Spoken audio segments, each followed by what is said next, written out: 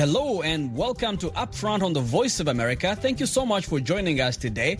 My name is Jackson Vonganyi. Today on Upfront, they basically stigmatized farming and made people feel like if you were farming, it was about poverty, like you were back, you were destitute.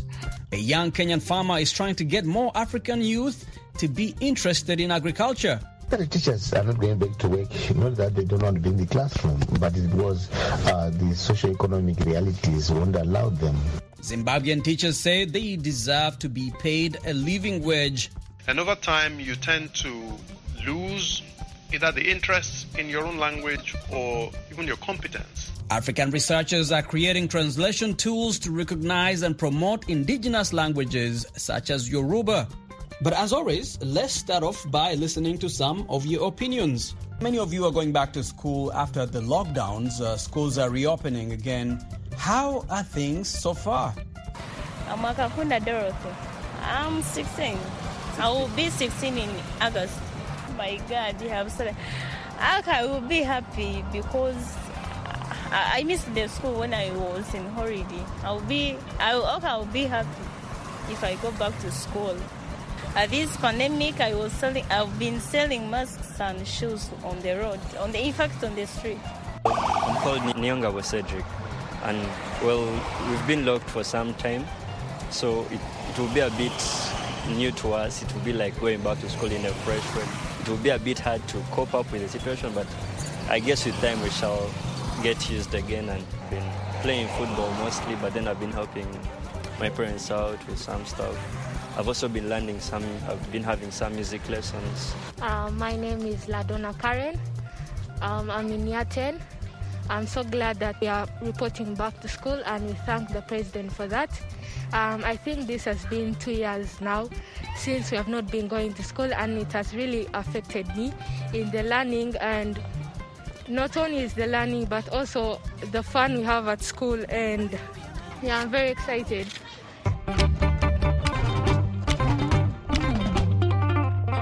This is Upfront on the Voice of America. My name is Jackson Vonganyi. Thank you so much for joining us today. The United Nations estimates that by 2050, the world's population will grow to around 2.2 billion people, more than half of which will come from Africa.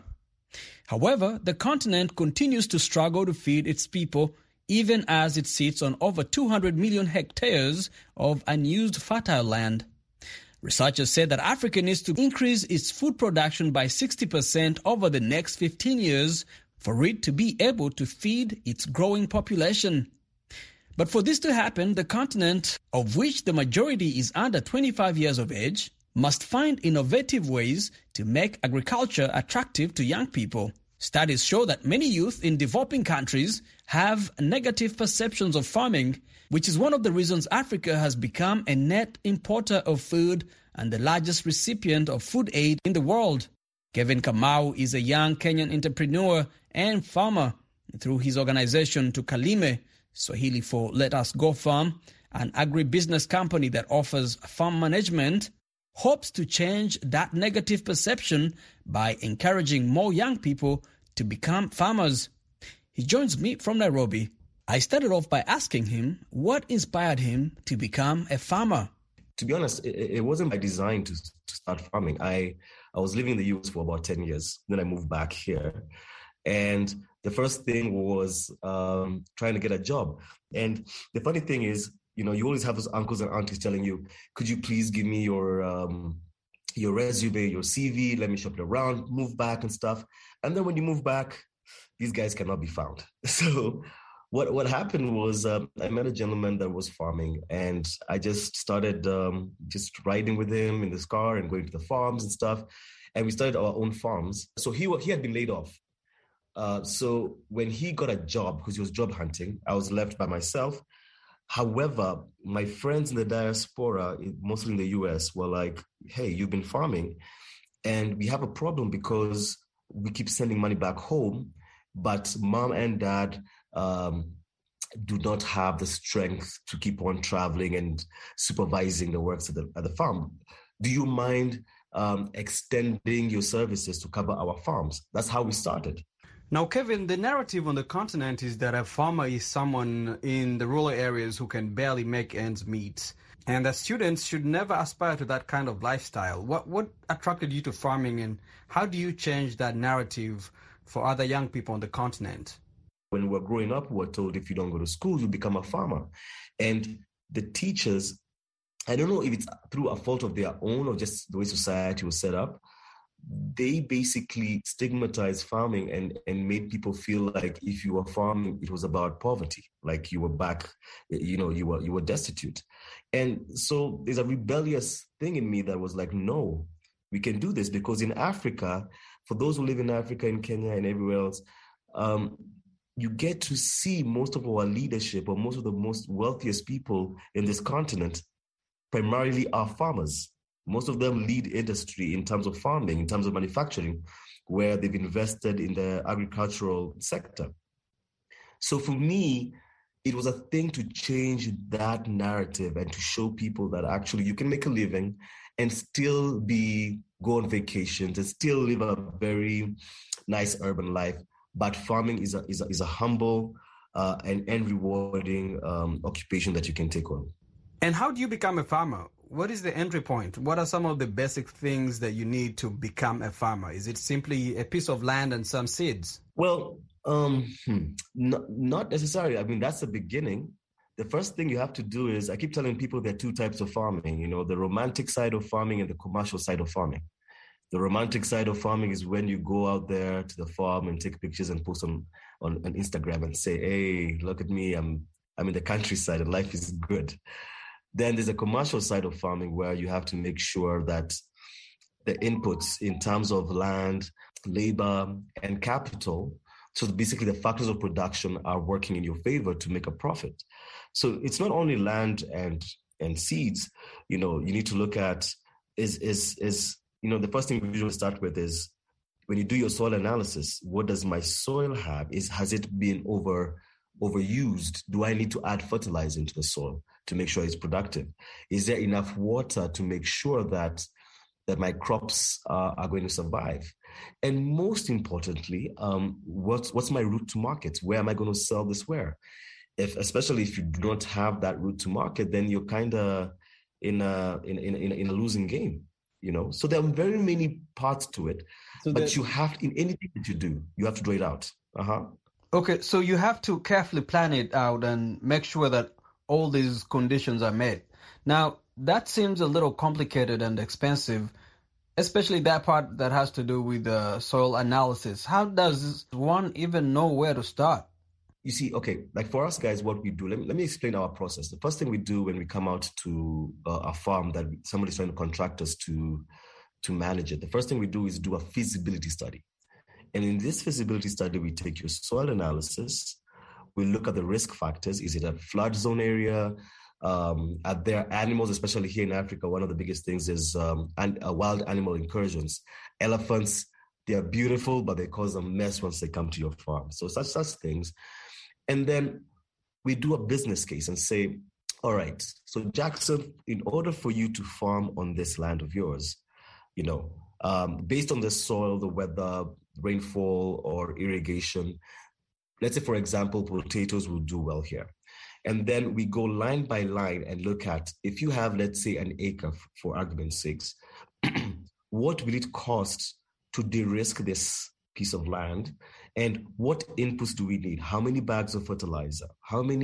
What's the seed rate in terms of how many seeds per area will fit in this? And then from there, we'll know what your plant population is. And we'll know what the cost is for these crops to grow until maturity. Now, given all these variables, can you definitively tell how much your yield will be based on the seeds that you planted? Yes, you can, because the numbers are there in terms of data, in terms of tubers for for potatoes and stuff. So you know what you're looking at. The reason, so we're talking about percentiles, just like the way a newborn would be, right? So at 2 months or 3 months, it's supposed to be at this level, in terms of weight, in terms of height. It's the same thing we do. So you look at every protocol, when you follow the protocols of production at each level, let's say week 4, week 8, you know where you're supposed to be, right? So by the time you're getting to week 20 or week 16, you already have an example or an idea what you're going to get, you know? But then it all starts from the beginning. What was the seed rate? How many seeds did you put that were supposed to be put? And then when it germinates, you have to go and count on what we call a plant population. So for example, do you have 10,000 plants? So if you have 10,000 plants, you go back and say, what does the protocol say? Yes, you're supposed to get 10,000 to 10,500 plants. That means you're on a winning trajectory. So in your farm management duties, you're able to share that information to with the owner of the farm. Yes, it's not. It's not proprietary. It is basically, it's out there. We share it. If you call me today and told me, can you help my folks who want to plant? I'll give you this information. It's not proprietary. What Tukalime does is making sure that we follow the protocols, kind of like a gym instructor. Like you gotta drink your water, you gotta eat well, stuff like that, just to make sure you meet it. Anybody can do it. To be honest, we have the knowledge. It is just trying to make sure that it is followed to the T.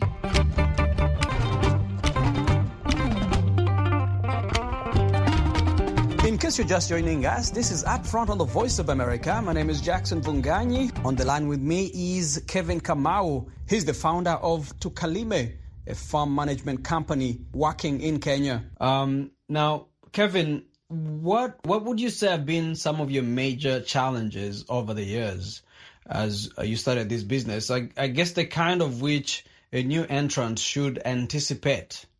You know, I mean, the biggest issue, of course, is always access to capital, yeah?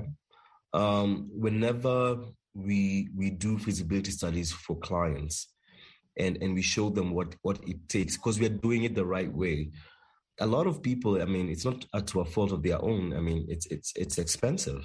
You know, you mentioned one thing earlier on about the soil analysis. You know, we're talking about it costs about 2,500 Kenya shillings, so about $25 on average, to do a soil analysis. What may seem to be not that much to you and I, but to a lot of people who are living in the villages, it's a lot of money, you know?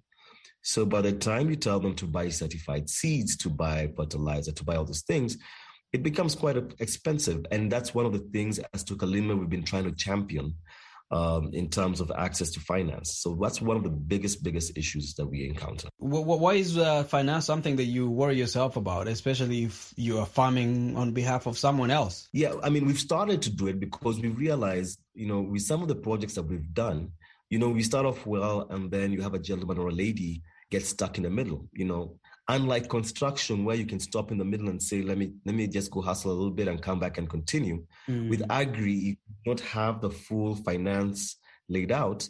You're going to lose everything you put in. So we have... Okay. So you basically have to have your finances line up. Yeah, because I think once you have finance, then you'll be able to buy your fertilizer. You'll be able to take care of pests and diseases. You'll be able to do all these things. But apart from finance, the other thing is markets. Our markets are very fragmented, although they've been better. I mean, there are a lot of guys who are coming in who are kind of consolidating the market. So to be honest, on my part, and I know it's going to be a question mark to a lot of people, I don't think market is the biggest thing. Finance is the biggest thing. Market is there. And what would you say are some of the unique opportunities that Kenya presents to an aspiring farmer, a young farmer, somebody who's kind of borderline and thinking about this as a possibility, aside from, say, I guess, the great climate and fertile soil, how would you sell this person to farming? First of all, the one thing that's very unique with Kenya, and my fellow Kenyans and I, a couple of years ago, we took it for granted, is we have the skill set, man. We, in East and Central Africa, we are pretty awesome in our agri talent. I mean, we also most of the things that ail Kenyan agri is cost of production. But in terms of skill set, I'm telling you, I think I was reading somewhere, I think we've overtaken South Africa in avocado production now. I think we're number one in Africa. You know, that's not a small feat. Wow. You know, that's big. The other thing is we have I know this might sound ironical, but we have financial inclusion. When we have things like M-Pesa and stuff, it makes trade be faster. That means you go to the market, you get paid, you're done, go back home and stuff like that. Yeah, farmers also need to get paid so they can pay their bills. I mean, there's still some people, some organizations here, supermarkets and big chains that try to play silly games with people's money in terms of I'll pay you for 60 or 90 days. I'm like, what am I supposed to do in 60, 90 days? I need to eat. And that is wrong. So, Kevin, as we end our conversation, I wanted to talk a little bit about the issue of narrative and how it continues to limit the number of young people joining the agricultural industry. How do you change this narrative? It's detrimental. I mean, for real. I think it's so hard to try and change what's been drilled on generations to generations, especially when it comes to farming and the youth. I honestly think it's a systemic change. I believe government needs to really, really put in resources to try and change the tide. Because I think any government or any country that doesn't feed itself you can't claim successes if you can't feed your population. It's you're yourself at home. If you want to buy all the best sneakers and all these things, but if you can't put food on the table for your family, it's not success. Yeah. That was Kevin Kamau speaking to me from Nairobi, Kenya. Kevin is the founder of Tukalime, a farm management company based in Kenya.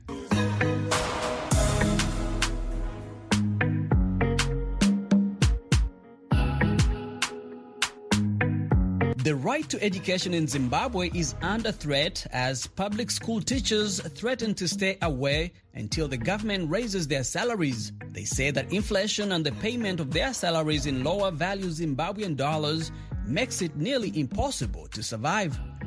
From Harare, Rutendo Muwere has this report.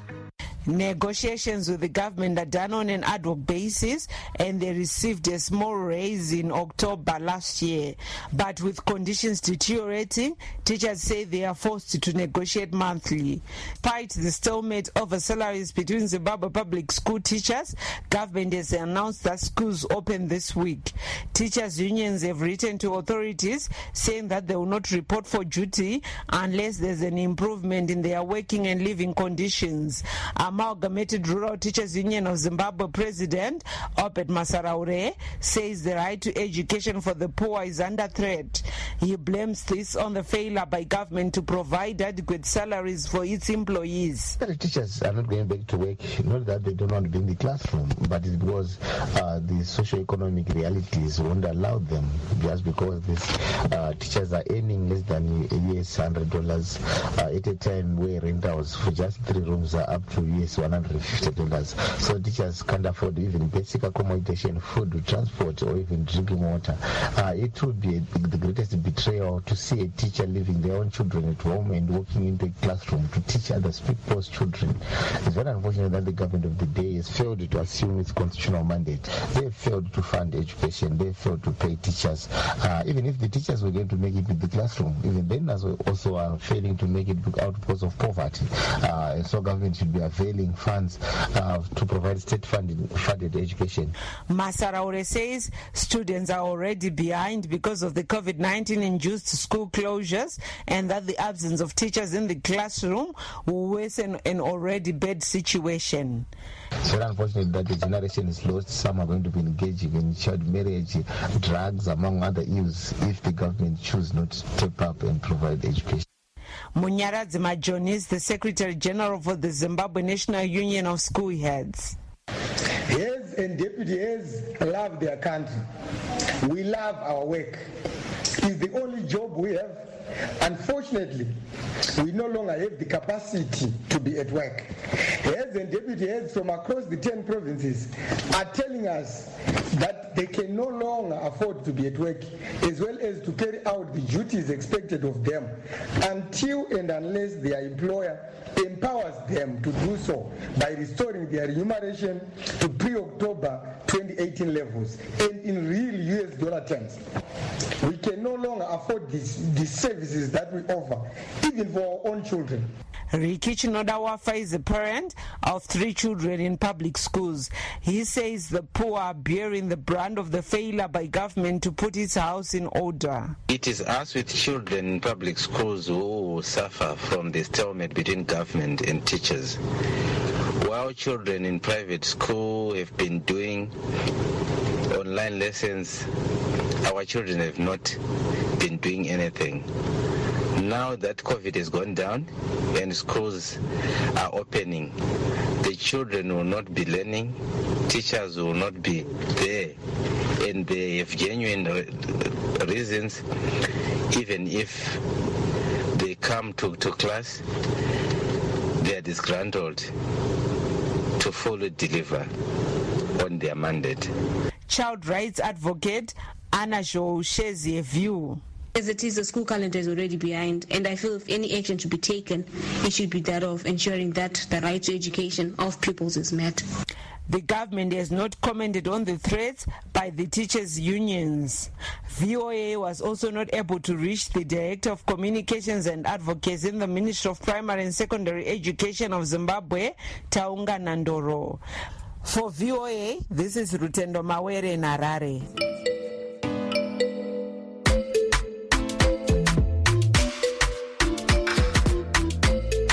You're listening to Upfront on the Voice of America. My name is Jackson Vunganyi. Let's go to Nigeria, where voice-activated virtual assistant technologies such as Siri and Alexa are becoming increasingly common around the world. But in Africa, with its many languages, most people are at a digital disadvantage. To address the problem, some African researchers are creating translation tools to recognize and promote indigenous languages such as Yoruba. Timothy Obiezo in Abuja has more. Yoruba language teacher Oluwafemi Awosonia resumes a day's classes with his students. He has been teaching the language for 10 years but says he often struggles to migrate his class modules to an online students' blog site he created because there is no speech recognition technology for Yoruba. Yoruba language is a language that has to do with signs. That comes with a lot of signs on the top, below, I need to go extra mile. When typing my notes, I have to first type on Microsoft Word. And even when I type on Microsoft Word, it gives me this highlighting, like the words are not correct. Awosonia spends several hours manually editing and correcting his notes before uploading them to his blog. He says despite technological advances in Africa, languages like Yoruba, one of the most commonly spoken in Nigeria, remain neglected, affecting his students. Limit knowledge. It limits the exhibition of knowledge. There are things you might wish you want to educate the student on. There are things you want to exhibit in the classes. More than 2,000 distinct languages are spoken in Africa. Researchers say 2/3 of the native speakers miss out on emerging technologies due to language limitations in the tech world. Nigerian writer and language advocate Kola Tubosun says the issue threatens Africa's technological future. He has since been trying to promote inclusivity for his native Yoruba tongue.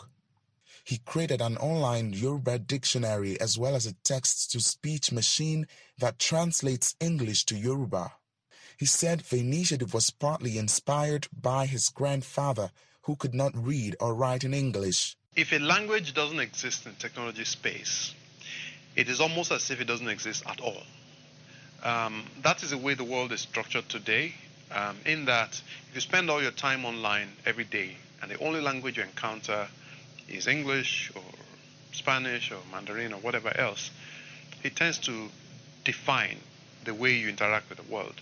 And over time, you tend to lose either the interest in your own language or even your competence. Tubosun, who advocates for including African languages in technology, says the tech giants are starting to pay attention, even though the gap remains very wide.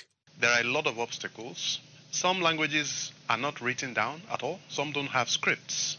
Some have scripts but don't have so many people using the languages or writing them in education or using them in daily conversations. Language experts say it will take a long time before African languages are widely adopted in voice-driven technology. In the meantime, researchers like Tubosun and Awosanya will be working to adapt the Yoruba language for technology users. Timothy Obiezu for VOA News, Abuja, Nigeria.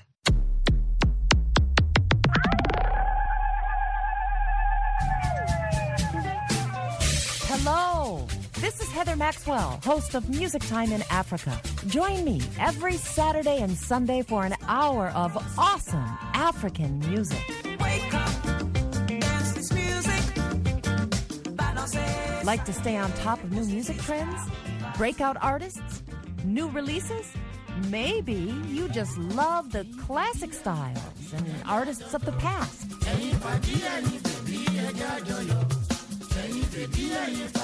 Or simply the sound and feel of a good beat. Whatever your pleasure, you can get it every week right here on Music Time in Africa. So join me on your local FM station Saturdays and Sundays at 1500 and 2000 UTC. You're listening to Upfront on the Voice of America. My name is Jackson Vunganyi, and let's go to South Africa. The country has seen a jump in pet sales during the coronavirus pandemic. And it's not just for guard dogs, which are common because of a high crime rate. South Africa's pet shops say in a world of social distancing, people are finding companionship in a range of furry and even slithering animals. Linda Giftash reports from Johannesburg. For many, finding a snake in their garden would be a fright. But for 15-year-old Jimmy Deeb, it's a comforting sight. He started adopting snakes during the first pandemic lockdown, in part being inspired by a friend who had a snake as a pet. I just used to spend my days playing with my snakes and just holding them and cleaning the enclosures and looking at them. They really are just majestic animals. It's not a aggressive, evil killer like people think, and I can tell you that they are really awesome pets. I have dogs and I have some snakes that are like dogs. Like, they are really intelligent. And he says he's not alone in his hobby. He's joined online groups with other snake parents to share tips and tricks about where to buy and how to take care of the creatures. They're certainly not for everyone, but pet ownership and spending on pet care, from health to treats, has climbed during the pandemic, according to market research firm Euromonitor International. Cat breeder Cheryl Moss says there was certainly a rise in sales for more traditional pets. I think a lot of people now, they've realized home is actually where your heart needs to be, not work. And they need to now make their homes a home where they've got someone to come home to and share with them. And I've certainly had a lot of queries, a lot of interest. People saying, you know what, I'm lonely, it's time for a companion. The pandemic was particularly hard for Dr. Cherie Claire Sismuck and her husband, who is also a physician. She says getting a ragdoll kitten helped relieve their stress. Sometimes the unspoken love of a cat, especially after a rough shift where you don't even really want to talk, and you just have someone who just is there, loves you, cuddles you. When you get home and you hold that baby, you just feel, okay, I can breathe. Psychologists agree that pets have therapeutic benefits, and that emotional support is increasingly recognized by the public. Lee Tucker is a clinical psychologist at the University of the Western Cape. So we are seeing that there has been very positive shifts that have been made, where there's a lot more narrative around the role of dogs and cats in the household and what they can offer, and our animal companions can be there to provide that comfort and that reassurance during difficult times. While the pandemic has changed perceptions of the role of cats and dogs in the home, Tucker warns economic pressures and job losses are forcing some families to give up their new pets. That's not a concern for Deeb, who anticipates his collection growing. And I would like to do that one day, open like my own little reptile zoo. And I also was looking into going into nature conservation and that. So I love nature and animals. Snakes may not be conventional pets, but they can certainly give you a hug. And in the eyes of their owners, they're great companions. Linda Giftash for VOA News, Johannesburg. And that's it for this edition of Upfront. Thank you so much for joining us on the show today. Remember to connect with us on our social media platforms. We are at VOA Upfront on Facebook, on Twitter, and on Instagram. Until next time, I'm Jackson Vunganyi, wishing you a great week ahead, Africa.